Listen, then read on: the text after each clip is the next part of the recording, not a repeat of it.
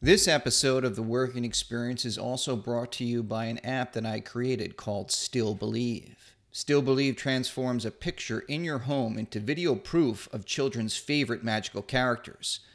With the app, parents can catch the magic of the Tooth Fairy leaving money under their child's pillow or Santa delivering presents on Christmas Eve in their home. You download the app, take a picture, and we create the magic. We utilize feature film visual effects artists to transform your picture into your Still Believe video to amaze your children. You can tell your kids that you have a special app that can detect and capture the Tooth Fairy and Santa and then present them with the video proof in the morning. The look on their faces is priceless. Your Still Believe video is created in minutes, and you can then save it to your phone and share it on social media. The app is free to download and also has in-app purchases. So for $3, you can catch the Tooth Fairy in your home. The Still Believe app is available for the iPhone on the App Store and Android on Google Play. Our aim is to bring joy and wonder into the hearts of children around the world. Check it out at stillbelieve.co, and that's stillbelieve.co. The Still Believe app was created by my digital media agency, One Circle Media. One Circle creates content that builds networks and audiences across multiple platforms, servicing networks, studios, brands, and Fortune 500 clients. Check out our work at onecircledigital.com and onecirclebrand.com. If you work for a studio, network, startup, or corporation and are looking for a partner to create media that will build, engage, and entertain your audience, reach out to me at John, John, at onecirclemedia.com or DM me on Instagram at John Brancaccio, and that's JohnBrancaccio. I'd love to hear from you. Thanks, everyone, and I hope you enjoy this episode of The Working Experience. Hey, everyone, this is Matty K with The Working Experience podcast. Today I sat down with Rui Lopes. He is a cinematographer and editor with Anawan Street Productions. Rui has started his own business with these guys and has a lot of very interesting things to talk about in regards to actually getting into the business. So if you want to learn what it takes to be a filmmaker, enjoy. The Working Experience. Route 93 North is almost at a standstill. It's a rough one out there this morning, snow and sleet. There is no service on Stand clear of the closing doors, please. Yeah, folks, we're going to be a few minutes. We have train traffic ahead of us. We should be moving shortly. John, we need that report ASAP. Where are we on that presentation? Dan, HR wants to see you. Did you return that email yet? We have a team meeting at 10. You stayed late, Bob. Teamwork makes the dream work. They're moving in a different direction. And after the meeting, we'll have a breakout session. Who ate my biscuits? Where are my hot pockets? This microwave is disgusting. Oh, God, what's that He was smell? clipping his Sexual toenails at his harassment. desk. I can't take it anymore. I can't take it anymore. Hey everybody, this is Matty K. It is January 29th and we're coming to you with another episode of the Working Experience podcast. I'm here without John, the usual guy who's here, which is good because he usually interrupts, talks over me. And we are in Brockton, Massachusetts, and I'm sitting with Rui Lopes, who is one of the owners of Anawan Street Productions, which is a production company in Brockton. I just want to say thank you for having me here today, and I'm very excited about this. Very excited, folks. He's very excited. So you remember that. People are excited to be on this podcast, despite those negative reviews that we've got. I forget the guy's name, but he... one woman called us sloppy and amateurish. Ooh. Yeah. She came right out with that one. And another guy said he was really bored. We sounded like two college professors who didn't really know what we were talking about. Now, which to me is a bit contradictory because college professors, I'll take that. And do I not know what I'm talking about? No, not really. So fairly accurate, I would say. You know, it's a very well balanced listening audience you got there. Yeah. We've gotten 5 reviews. One of them was positive, but I think it was a relative. This can still be objective. I think what I'll do is I'll just make a few accounts and go under those accounts and give you a little helping hand. There. Yeah, thank you. So, full disclosure, Rui and I met these guys almost a year ago, last February, and we decided to do a short film together. And we just finished that. We just had our big screening last Saturday. Yes, we did. It was very very exciting. I'm going to keep using that word throughout the podcast today. But how can you help? It was it was a very awesome experience. Just having everybody there to be able to watch this project that took us about 12 months to put together was very humbling to watch. Well, we finished under a year. Oh, we did. Yes, February. Yes, we did. Yeah. Yes. I don't want to take away from that. Yeah, that's very true. Yeah. I mean, it's not a race, but So we were just going to talk. Well, first of all, another thing. I probably mispronounced your name again. So yeah, this has been an ongoing thing between me and Matty K. As I call him sometimes, Matthew. So I have a Portuguese name, Cape Verdean, and we most of our names they're Portuguese based, and I think I get a kick out of just hearing Americans say my name, and in particular Matty, and the way he says it. Rui. Well, yes, it's Rui.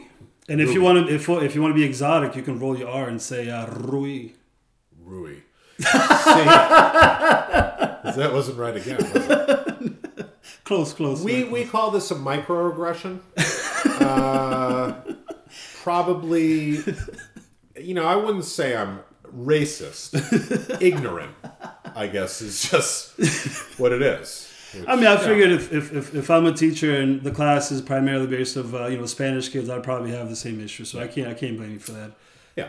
All right. Well, so we've managed to maintain our professional relationship despite my continued. This would be a version of the Key and Peele episode. What is it, Balaki? Aaron. Aaron, Yeah, yes. definitely. This is an episode. Definitely. So we were just going to talk about how you guys all got together, how Anawan started, and projects you've worked on, and then what your vision might be for the next year, 5 years, 10 years. Yes.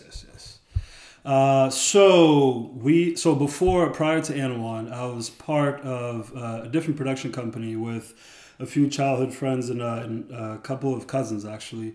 The company name was 1975 Productions, and the name came from the fact that everybody within the company, we're all Cape Verdeans, and our independence year was 1975. So, when it came time to name the company, we weren't trying to be creative, so we just kind of went with that name. We started in 2012. So January 2012, we got together to put this company together. I've been since 2009. I've had this dream and this vision to be a filmmaker and be able to make films for a living. So fast forward 3 years later, we decided to put this company together. In 2013, the summer of 2013, we shot our first feature film. Unfortunately, first and only feature film, because eventually the company was dismantled. But we shot the film. It was called Falling Dominoes. It was my directorial debut in regards to a feature film, and it was a film that I actually wrote. We shot this in 2013, in the summer of 2013. And fast forward 2 years later, in the summer of 2015, we premiered the film here in Brockton, Massachusetts, where the company was based out of. And that day, so the city actually, which was pretty cool, the city donated the building for us to use for the premiere. And it's a building that usually is not available for the public. They use it for city meetings and governor's balls and things of that nature. So they gave it to us just off the strength of the fact that we're Brockton filmmakers, and it was a big deal at the time for us for them to be able to back us up with that. That night we had 320 people showed up for that event, which was pretty amazing. We literally only had about 4 weeks to be able to promote this project. We May 12th of 2015, we announced on Facebook that we were going to do the premiere, and literally 30 days later, on June 12th, we premiered the film, and we had 300 people that came out, 320. A lot of them were family members and people that supported us over the years. And a little fun fact about the building and that night specifically. The building, it's an old building, and they don't have any air conditioner within that building. And actually, they have the building closed off in the summer, so they don't really hold events in there, particularly because it gets hot in there. And that night just happened to have been a 90-degree night. So when everybody filed into this old building, we had 320 people in there. The building was just pretty much scorching hot. And people were there fanning themselves, they're sweating. And I guess the good news is that all those people, they stay there for the duration of the film, and it's a feature film. It's an hour and 30 minutes, and they stay there for the whole time. So I'm not sure if it's because they love the film or they were just trying to show support. But, you know, one way or another, they stay there for the whole time. And yeah, it was a successful film. But then at the end of 2015, the group, let's just say, you know, as it happens in art, you have a bunch of artists together. We had just different ideas, or we had different career paths that some of us were kind of embarking on. And, you know, I had my vision and things that I wanted to do, and I knew that being a filmmaker is what I wanted to do. So, you know, I spoke to the group and I told them that I wanted to kind of, you know, to leave and go ahead and pursue something a little bit different. And I wanted to leave the group and be able to have a production team with people that have the same vision and other filmmakers that have the same goals as myself. And this is where the idea of Anawan kind of started to come to fruition. So in the summer of 2015, while we were still working on the last few 1975 projects, is when Dwayne, which was one of my partners, one of my co-founders, the starting founders of Anawan Street Productions, he came along that summer and we started working on a few projects. And around that same time, Eddie Lazio, or Eddie, who is another one of the founding members of Anawan, he kind of came around at that time, and Eddie was actually a person that I had gone to high school with. Mm-hmm. We went to high school together. We didn't really talk much in high school, but we knew of each other. And the funny thing is, we actually lived right next to each other for about 2 years, maybe 3 years prior to Anawan. We lived across the street from each other. And the fourth founding member of Anawan is Zaire Silva. And Zaire was actually one of the first actors that I had got to work with when I first started doing short films with 1975 Productions. So when the idea came for me to leave 1975 and start something new, those were the guys that I wanted to start it with, because, you know, they were close friends. Those are people that I had done some work with in the past, and people that I knew, and I knew their work ethic. But mainly, which is the one thing that I kind of hold over everything else, is I knew, or at least at the time, I knew what their goals were and what they wanted to do. And being a filmmaker and being within this industry was one thing that we all shared in common. We had that same vision. So the December of 2015, we got together, we sat down together, and we just started talking and started coming up with ideas of, you know, what we would want to do with this new production company. And ironically, the place that I was living at the time, it's Anawan Street, and that's where we were doing a lot of the editing, and that's where we were doing a lot of our meetings. So when we sat together to come up with this company, and we had a whole list of different names. We probably had about 20 different names, 30 different names that we came up with. Some of them were good, some of them were just straight up just silly names that we just threw out there just to be funny. One of them, I think, was 4 guys in a camera, like something crazy like that. But then this little girl who actually lived at the house, she's my mentor's daughter. We're sitting over there, we're coming up with names, and then she came in the room, and then she's asking us, you know, what we're doing, and we told her that we're coming up with these names. And then she looks at us, and I think at the time she was 7 years old. She looked at us and she says, "Why not Anawan?" And then we dismissed it at first, and she walked upstairs. But then within that same conversation, maybe 10 minutes later, I think somebody else brought it up, and then we kind of joked about it a few times. But after saying it so many times, it kind of stuck, and that's pretty much where the name itself came from. And then in March of 2016, we legalized the company and became an LLC. So it's you, Dwayne, Denny, Eddie. What's Eddie's last name? Eddie Lazio Manuel. Manuel, right? And these names are gonna kill you. I know. And Zaire. Yes, Zaire Silva. Yeah. So when you guys decided you were going to go with this, you went to a bank, or how did you like get the money together to get the equipment? So when we first got together, we had to start the LLC. It's or any business. It's or any LLC. It's $500. You'd have to apply it through the state. And there's actually it's $520. There's a little process fee of $20 at the add in there. And when we first started with the company, we put in our money to be able to get the $500 to start the LLC and become official.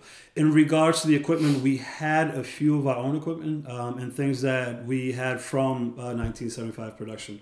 So when I left the company, there were a few equipments that I kind of brought along with us. And then some of the money that we already had, we kind of split amongst the group. That way, we had a fair agreement amongst each other. And so since they knew that I was trying to continue on as a filmmaker, the agreement was that I would keep some of the equipment and then they can keep the money that we already had in the account.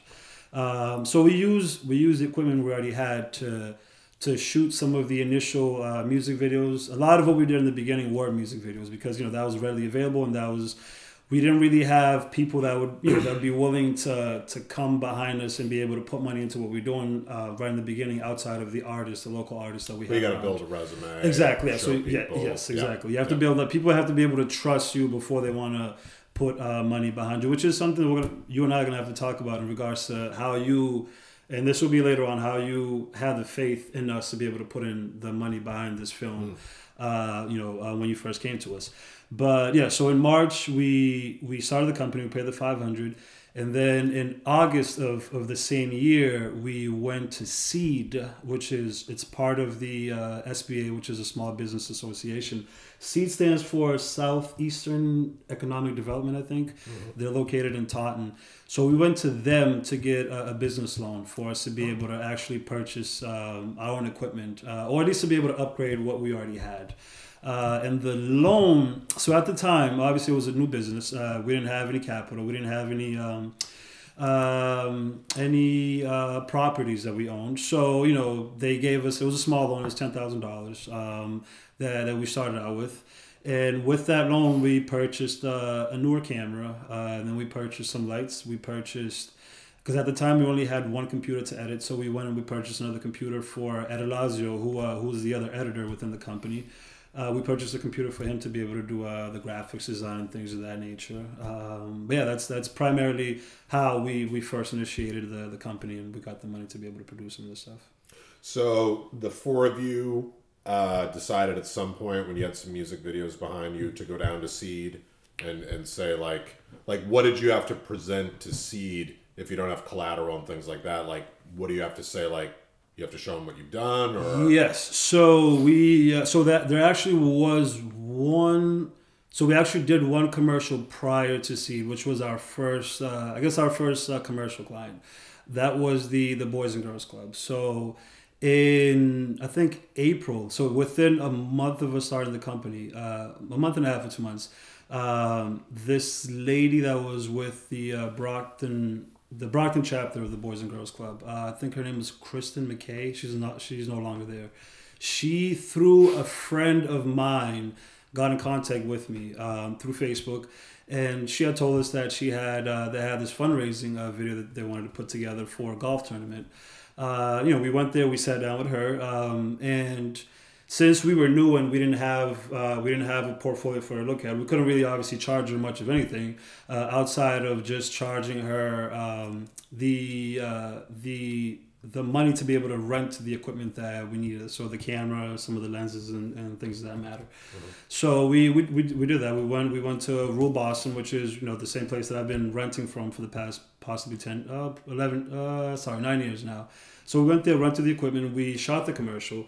And having that commercial and then having some of the music videos that we had already done, and I'm forgetting some things here. We actually had shot, one of the first things we shot as a company when we first came out was a web series. The web series, it's I guess you'd consider a documentary web series. It was a web series consisting of 10 episodes, and each episode were 3 minutes long. And The basis of the episodes was just us kind of following 10 different people that we picked out from the community that are doing things within the community. So I think we had a poet, we had a painter, we had a couple of mentors, we had I think a CrossFit trainer and a few other people, and we just followed them around. So we went to their places of business or whatever it is that they do. We went there, we followed them around, we did interviews, and then we'd put together these little profile videos pretty much. And then we had the series that we put out online. So using that and using the Boys and Girls Club videos and some of the music videos we had already done, and using references, so a lot of references from the Boys and Girls Club CEO or the Boys and Girls Club of Brockton CEO and a few other people, we used that. And we had to put, so the other thing too that you'll need when you're first getting a loan is a business plan. So any place will require that. So they need to be able to see what your vision is and how, one, obviously how you're able to pay back the money for them, and then how you as a business can grow and how we can be able to hire employees and things of that nature. So they need to be able to see all of these things. And then you have to be able to list your competitors, your closest competitors, and how you differentiate from them and what you're bringing to the table that's different. So let's just say that we were a bunch of artists that were coming in to make this business. So it was a big learning experience for us. A lot of these things are things that we weren't really privy to before. So we had to really go online, and it took me probably about a month or 2 months to be able to go online, find different templates of business plans, and figure out how we can be able to take this and change it into our own words and have it make sense. So using those things is really what kind of prompted C to be able to let us take out this business loan to start the company. So you really have to go to them with, first of all, this is what we've done, Yes. like kind of on our own. Exactly. And this is where we want to go with this. Like this Yes. is our plan, which probably I would say a lot of people, that's where they kind of fall apart. Like they can't sort of articulate a plan or they have wonderful ideas. Yes. But it's like, okay. And we've talked about this a lot, just Yes. seeing like ideas kind of, it's great and everything, but it never kind of gets off the page. It never gets onto the camera, onto the screen. And it's like, Yeah, I think too. I think as artists, I feel like because we're thinking so much. We spend most of our days, regardless, if you're a dancer or a filmmaker or a writer, you're spending most of your days kind of in your head trying to figure out what you want to create, right? And as much as we think about that, I feel like one of the things that we neglect is making a living out of it and coming up with the idea of how to make a living. We think of what we want to do, but not how to be able to take that and monetize it and be able to do that for a living and be able to sustain yourself. So, it's one of the things that I figured out when we first started the business. Was when we first realized that we had to come up with a business plan. That's when I was like, oh damn, I didn't really think this through. I didn't really think of, outside of the fact that we want to produce films, we want to do commercials. We didn't really think of the ins and outs, all of the daily the progress that you have to do on a daily basis to be able to keep the business going and be able to bring in new clients and be able to figure out how to. Even though, we at first we didn't have employees, we had people that volunteer their time. So it's figuring out how to work with them and being able to how to take some of their talents and maximize what they have to be able to be able to help you go forward. So these are a lot of things that, as you said, people tend to overlook because you get so excited about what it is that you want to do and this idea that you have in your head, but you don't think about the background work that comes with making that a reality. Yeah, well, one of the things, when I first met with you guys, I forget if it was Zaire or Eddie, but, I just kind of asked, how'd you guys come together and all that? And he didn't mention seed or anything. Yeah. He said, well, we got a loan and everything. Yeah. And I thought, okay, these guys, have a legit business here. They've thought through that end of it, which, I've done a couple of shorts that never got finished. And that's what I didn't want to have happen again. So I thought, all right, if these guys have it together enough to have a business plan, to have gotten a loan, and all of that, then that gives me confidence that they want to finish this. And it is amazing how often it things get disorganized and there's so many people involved and no, it's very true. I feel like one of the things that that I've learned, I guess, from when I first started doing this. So we're in 2010, so this marks my 10th year, which is pretty big for me. 10th year since I started, since I decided to take that leap and and pursue a life as a filmmaker. And one of the things that I've learned, because I think at first I was very naive. I still am a filmmaker and an owner of a production company that's yet to actually even be on a Hollywood set, right? I've had different mentors that have a lifetime of experience, but I myself have never actually been on one. And at first, I thought that anybody, even if you're an independent filmmaker, that everybody's doing like these big projects and you got these big films, and I've always excited to want to be able to go to like these different festivals or even like local showings just because I wanted to see some of this stuff. And I figured whatever we're doing can't be on the level of these guys, even if it's a local filmmaker from Massachusetts. And then when I went out there, and the first time I had the chance to go out to Rhode Island to this, it's not a festival. I think every month or every other month they invite filmmakers to come in and show some of the work. And the first short film that we had done as Anawan, called Fire, which actually starred Brandon Scales, which was one of my associates, and Zaire Silva. We went there and we showed the film. But I think we were the last film that was shown that night. There were 3 other films. And I don't want to, because I hate to say when I watch somebody's film and say that it's bad, because I look at it as filmmakers as we're one big community. But let's just say that when I saw some of the work, it took a lot of weight out of my shoulders, because I figured that there's no way that we can be on these other guys' level. If they've been doing it for years, and they have all these connections, and they're doing like these miraculous work, and I figured, I'll never be able to get to that level, right? Unless I'm working in Hollywood. But then when I saw some of these work, and then I compared it to what we're doing, we're like 4 or 5 guys doing this together, right? And you have some of these people with like a whole crew. You see like these behind the scenes pictures with all these people. And that's when it kind of cemented in my head that this is definitely something that I can be able to do for a living, Because I feel like at first, most people at least, especially with the arts, one of the fears that we have is, whether or not you can make a living out of this. And I think maybe a lot of that is like fears that we put into our own heads.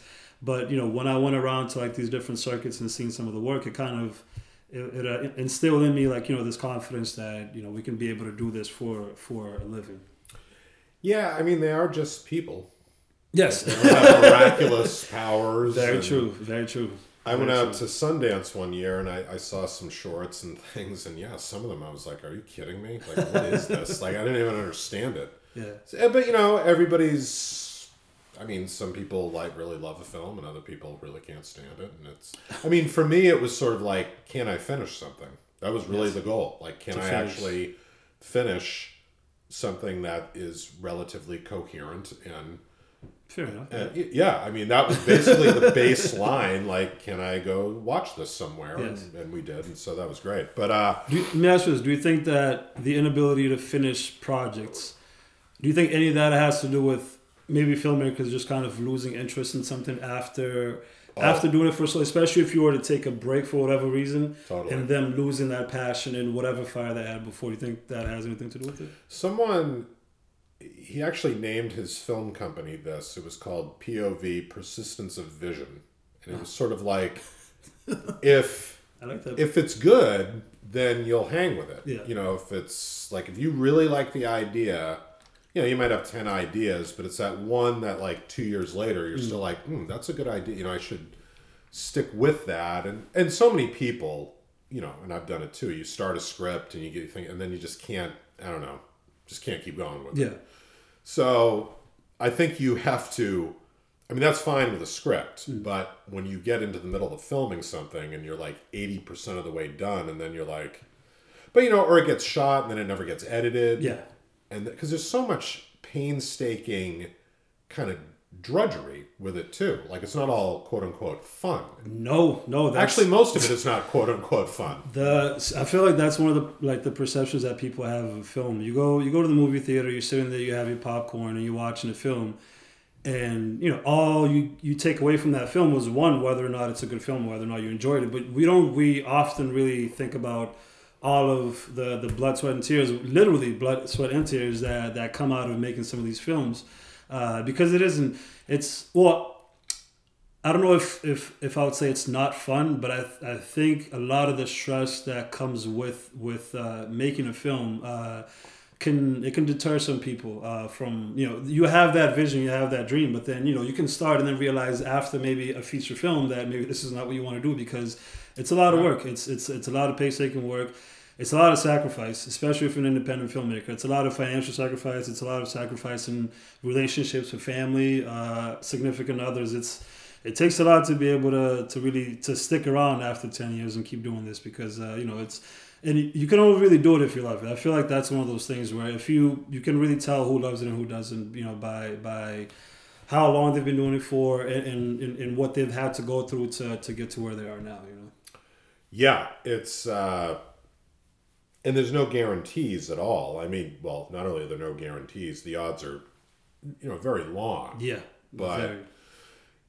Yeah, I guess the word rewarding is what I would put to it. Very rewarding. Like when you actually get to sit in a theater and you're like, wow, there it is. Yes. And the audience shouldn't know all the blood, sweat, and tears. Like, that's not their business, and that's, I'm not going to stand up there and say, gee, we work so hard. Like, who cares? You're supposed to work hard. But, yeah, it's, I feel like with any creative process, probably sculpting or paint, whatever it is, you've created a huge problem, and you've got to try to solve this problem. Yes. And sometimes, like I remember when we were on set, you remember the day we couldn't get the air conditioner shut off.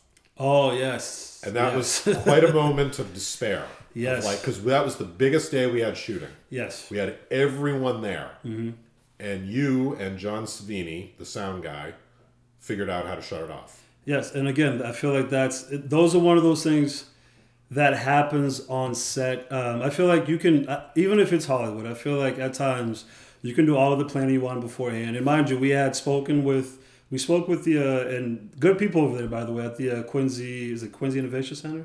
Yeah, we did everything we were supposed to do. Everything we were supposed to do. And it just happened. Didn't get shut off. It just didn't get shut off. And then at that moment, we had to go ahead and put our thinking caps on and try to figure this out. And it took us some time, and as we were looking at Matt, this is the funny part. We were going around, obviously as a director, you don't want to put any stress on the director, right? You don't want to be able to, their job on set is to be able to be there, and any stress that comes to their mind can only be, involved with the actors and whether or not the actors are doing what they're supposed to be doing. Anything else outside of that should be held by, should be responsibilities held by other people. So we didn't want to tell Matt anything. We're going around, we're trying to find things, we're talking to each other. But then at one point, he's asking us, we ready to shoot him? We're ready to shoot him. We're trying to figure out what we can do to be able to hold this off without telling him what happened. But eventually we had to come to Matt and unfortunately give him the bad news. And his face got maybe 3 shades, redder from what it was before. But we walked around. We literally had even some of the actors. Thank God for them. We were going around and looking at different things and going through old emails and trying to see if there's maybe something that we didn't notice. And luckily, we found it was actually a part of an email. There was something in an old email from probably a month or 2 months prior that we saw that actually told us how to turn it off in case, which was a switch, correct? Yeah. And had we not seen that email and the people there, we called them, nobody picked up the phone. So I think it was a Sunday. It was Saturday. It was Saturday. So luckily that one little email kind of helped us to be able to go around and find the switches and be able to turn it off. So. But it was a problem and it got solved, and there's always problems. And if that's the biggest problem you have on a film set, you're lucky. Yes. Like, you're very lucky, because sometimes actors don't show up, sometimes, whatever. Or a camera, happen. Something might happen to an equipment. Whatever. So, but I feel like those are times when, like, some people can deal with that and some people can't. Yes. And some people would say, oh, I'm never going to do this again because, if we didn't get it shut off, we would have rolled with it, figured something out. Exactly. We would have done something. Do some ADRs afterwards. Whatever. Yeah. So it's like you do have to. I mean, you can plan and plan and plan and plan, yes. And then things happen. But then wonderful things happen, like things you never anticipate. Where you're like, yes. Ooh, what a great idea! Let's go shoot in the bathroom. Exactly. We're going to shoot over here, but and it's so much better. Yeah. So just to get back a little bit to, because I think, I'm all over the place when I talk. yeah, me too. We were talking about like resumes and reels, and like you're a cinematographer. That's primarily how you see yourself. That's my I mean, I call myself a filmmaker. And you edit. As well. Yeah, so which is the point why I call myself a filmmaker, because that it's all encompassing. So it's everything overall to do with filmmaking. But my true love when it comes to filmmaking is cinematography. I'm not big into directing. I know everybody wants to be a director. That's not really my thing. I would rather. So before I became a filmmaker, I went to school. I went to the Art Institute of Boston, which is part of Lesley University, and I went there for fine arts. So painting, sculpting. So to me, cinematography is directly tied to painting, because that's essentially what you're doing is you're painting but with the camera. So you're having to to look at the lighting, making sure that the composition is right, your contrast and everything else. So that's the same as painting. So to me, I feel like it was a seamless transition, which is the reason again why I love cinematography and why I do that. I do edit for the most part, but yeah, it's not the same as being behind a camera. It's not your passion. It's not my. No, I love it, but it's not the same passion that I have for cinematography. Yeah. Well, so to get back to reels, like it just occurred to me, like cinematographers need reels. Yes. Editors need reels. Yes. Actors need reels. Directors, producers. Like that's your resume. Yes. To be able to say, not that I worked on blah blah blah, but this is me in the shot, or this is the shot I got, or yes. This is what I edited. So yeah. It's very essential. It's the same as going to any corporate job and bringing in your resume about where you worked at before. That's the equivalent of having a reel for filmmakers. Yep. Sorry about that. No. That's just more of the unprofessional nature of my working experience podcast. Yeah, it's all right. No, it adds an air of authenticity to it. It would have been better if you answered the call, actually. I'm in the middle of this. And that gets back to working for free, essentially, like in the beginning, which a lot of people kind of have a problem with. They won't. I worked in the film industry for 5 years. I was a grip. Yeah. But I had to work a lot as a free PA to begin with. Yes. So I didn't know anything. Yes. Didn't know what an Apple box was. I didn't know what a C-stand was. Nothing. So it's like, you guys had to shoot stuff for free because, or at least at cost. Exactly. Because you can't show up to somebody and say, well, you're going to pay us $25,000 and we're going to hope for the best. Like they need to see, this is what you can do. Exactly. And I guess the way, in regards to what you're saying about working for free, how I started, so I was doing a lot of the stuff from 2009, the summer of 2009, we went out with a friend of mine, and, luckily he's a barber, he makes a good amount of money. And he rented the equipment, $700 worth of equipment. Mind you, at this time, I didn't know anything about. I knew I wanted to be a filmmaker, but I had no experience.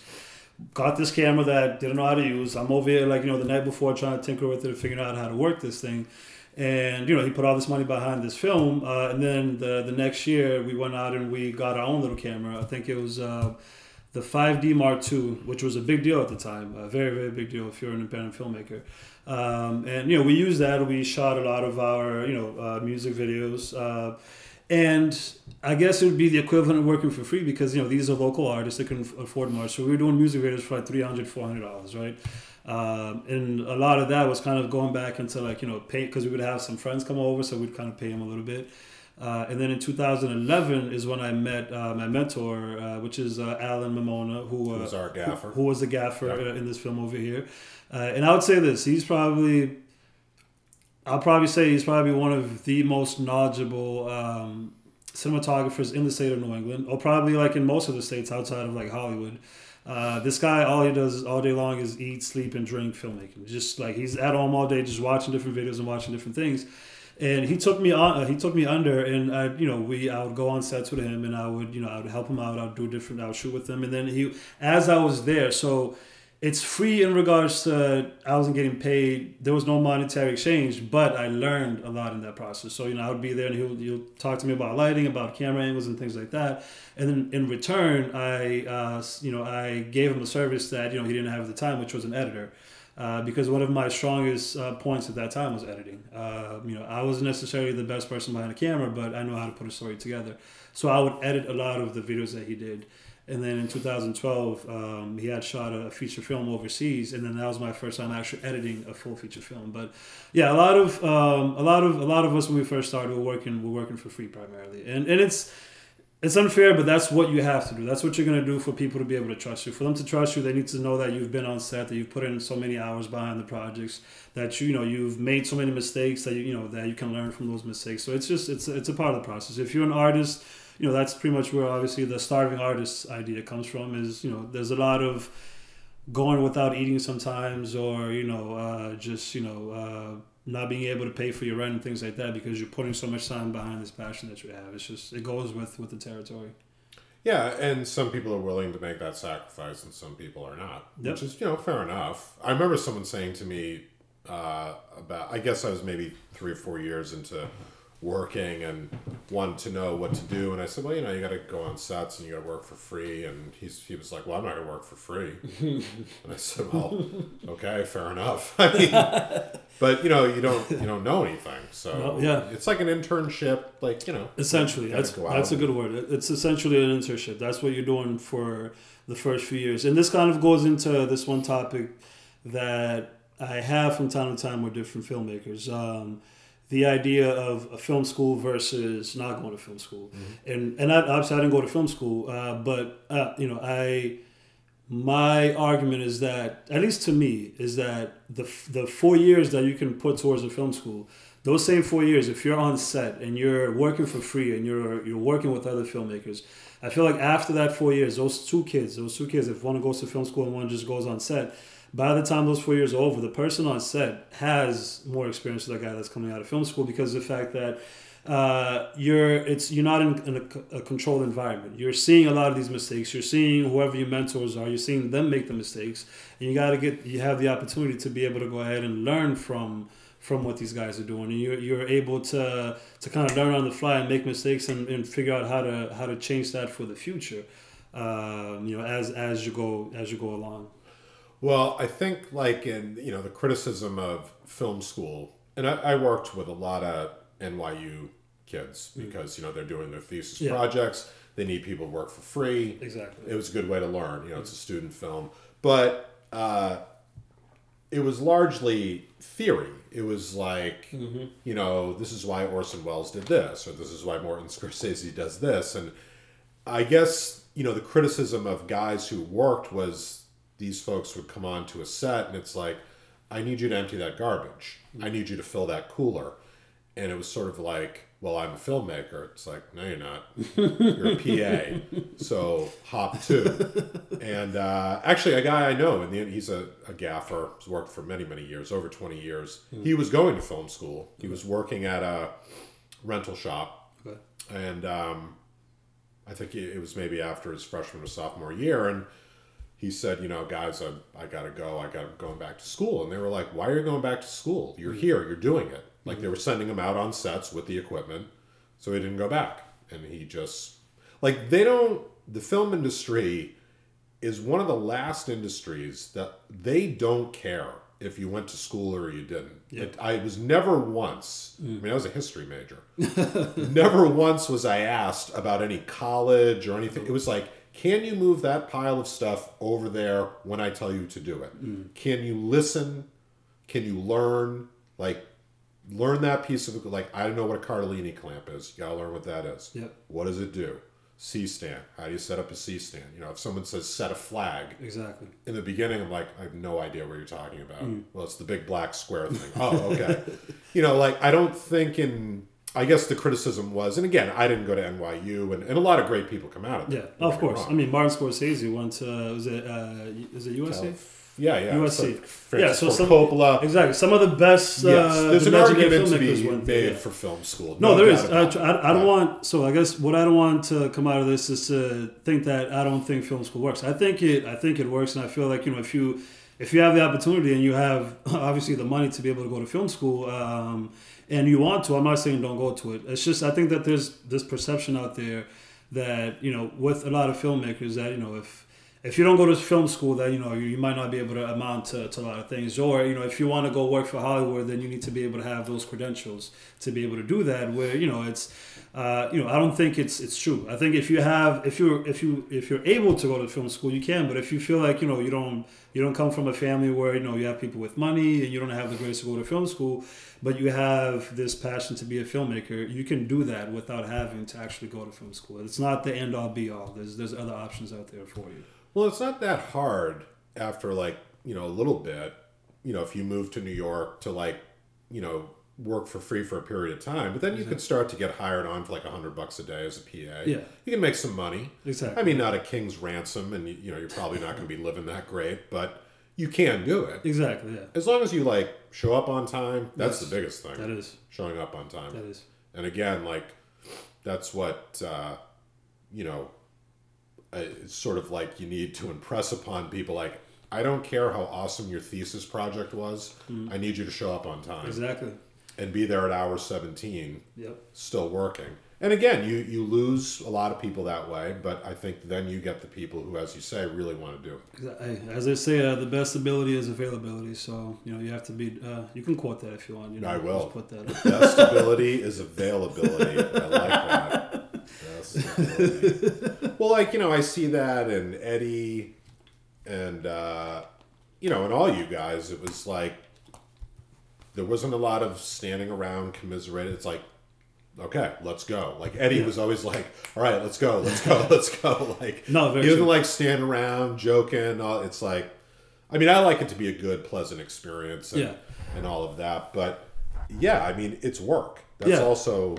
No, it is. We've had, put it this way, we had one time we were shooting a music video on the 9th floor of one of the tallest buildings in Brockton, which isn't saying much because we don't really have a lot of tall buildings here, but it was the 9th floor of this furniture building. We were shooting on the roof, and we went there, and the day that we got there, we kind of find out that the elevator's not working. And That's when you find out if you want it. It was, and it was, I believe it was either July or August, and it was a hot day. And this building, it's all brick, so the inside it's really hot. So we're going up 8 flights of stairs, and then one little small flight to get to the roof with C-stands. And if you've ever held a C-stand in your hand, you realize that these are very dense pieces of metal, and you're carrying at times 2 or 3 of them, and then we're going back downstairs and grabbing other stuff and coming all the way to the top. And those are those days. As Matt just said, it'll really test your your strength of character to see if this is really what you want to do. And we've had a lot of those days. We've had a lot of hot summer days where we're in buildings and places that are not in the best conditions, and you're here doing, and at times you're doing it for $50, $75, for the job that you're actually doing. But as I said, I feel like it's one of those things where if you have a passion for it, the passion is going to be able to carry you through. No matter what, you can't swear on this, right? No matter what BS you're going through, it'll carry you through that because of the passion you have. And I think the other thing too is the crew. It really depends on the crew you're with, because if you're working with a crew of people that you can't stand, then you're having that as an extra hurdle. On top of these unfair conditions, you're also having to deal with people you don't like. So. Luckily with us, we all came together for a specific reason. We liked working with each other. Sometimes as artists, you're kind of butting heads and you're yelling at each other, whatever it is. But if it's part for the course. If you've been together with somebody for years, that's just it's like any relationship that's gonna happen. You're gonna have your ideas, things from the past are gonna come up. But if you have the same goals and you have that passion, it's going to be able to kind of carry you through all of the BS that comes with doing this as a living, All right, so we are at 46 minutes. So just to wrap up, and obviously I want to do more episodes. We have a lot more to talk about. Keep going for 3 hours. what would you? Somebody wants to be a cinematographer. They haven't gone to film school. They don't have a lot of financial means. What would you tell them? Okay, you wake up Monday morning. This is day one. You want to start your career. What do you do? So I would say in 2019, if you want to be a filmmaker, this is probably one of the best times, in filmmaking history to be a filmmaker, or at least to find the resources to be able to be a good filmmaker and be a good cinematographer. we have what we call YouTube University. So I would say that I never actually went to a film school, but I did go to YouTube University. So you wake up Monday morning, go on your laptop, or if you don't have a laptop, go to your public library, get on YouTube, and you will find a whole lot of tutorials, a whole lot of videos that will start to teach you the ins and outs of being a filmmaker. So let's say you want to get onto a film set. Could somebody go to Craigslist and like just be like, "Hey, man, I will come work for free." So if the idea is just to be able to get the experience and be on set, you can go on Craigslist. You can go to little festivals that they have. If you go to any showings or free showings or screenings of independent filmmakers within the area, it's just building those relationships. You can go on there and you work with them for free. A lot of these independent filmmakers, trust me. I mean, right now, we're at the point, not to say that we're big or anything, but we're at the point that we pay everybody that comes to work with us, even if it's something minimal. But a lot of other filmmakers, if they're just starting out and they have a crew, they will take you on for free. There's no independent filmmaker that's going to say no to you unless they don't like you as a person. But the opportunity to be on set, it's just out there. As I said, you just have to be proactive. And as you said, you can go on Craigslist. There's a lot of jobs that are posted on Craigslist. A lot of those, though, they're going to require some sort of an experience if they're putting it out there on Craigslist. But going to finding filmmakers showing their films, and we're a dime a dozen these days. And we're always showing our work. So if you're able to go into some of these local places and watch a film, mingle with some of those filmmakers, I'm pretty sure you can find a job to be able to do with them. So it's like, hey, I'm looking to learn. I'll come and work for free. Yep, just go over there. That's all. That's the key word, free. That is the key word with anything. You go over there, you tell them that this is what you love to do. You have a passion, and you're willing to go there and work for no compensation. I don't want to say free just because of the fact that you are getting something out of it, which is the education. But if you're volunteering your time, I don't see any filmmaker that I would know of that would say no to you. It'd be very hard to find somebody to say that. So I think the only thing is just really you'd have to do the work. You'd have to get up and just search around and go on Facebook. I'm pretty sure if you have a certain amount of Facebook friends, you can put it out there that you're trying to find filmmakers to work with. A lot of people these days, they know somebody who's a filmmaker, so they'll put you on to somebody to work with, and that's a good start from there. So you used a good word, proactive. You got to be proactive. You have to be very proactive. I feel like if even now, we've been doing this for as Anawan, we've been doing this since. We're actually coming up on 3 years. March, in 2 months, it's going to be our 3-year anniversary.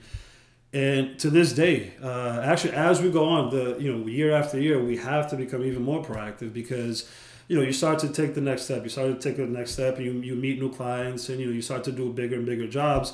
And the more these jobs that comes in, proves to you that you have to be more proactive to be able to get on to the next level and to a bigger fish per se. But yeah, you can never stop. Anytime you own your own business, whether it's a production company or even a grocery store, you're literally constantly on a daily basis working and finding different things to do. I can be, and I feel like it's like a gift and a curse. There are times where I'm at my grandmother's house. I'm sitting over there and she's just talking to me, but then as she's talking, it's weird. I'm looking at her.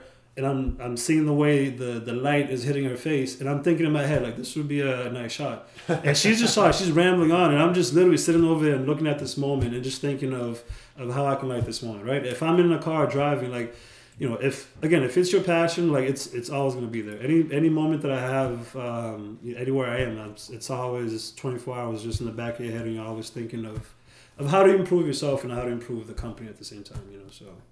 Your passion. Never ends. All right. Well, this has been really good. Thanks a lot. We will definitely do more. This is Rui Lopes with Anawan Street Productions. Thanks a lot, And Rui. you did say that you said that correctly this time. That was amazing. See, I'm getting better. You are getting better. I I'm feel like less ignorant. By the time we have our 15th episode together, I think you're gonna say Rui. People will say, "Is that guy Cape Verde?" Is this the Cape Verdean podcast? All right, everybody. Thanks a lot. Thank you, everyone, for listening to this episode of The Working Experience. We'd like to thank our sponsors, One Circle Media and the Still Believe app, the only app that delivers video proof of the Tooth Fairy and Santa by simply taking a picture. Download the app at stillbelieve.co today and amaze your kids. And if you work for a studio, network, startup, or corporation and are looking for a partner to create media that will build, engage, and entertain your audience, Reach out to me at John, John, at onecirclemedia.com or DM me on Instagram at John Brancaccio, JohnBrancaccio. I'd love to hear from you. And thanks again for listening to another episode of The Working Experience.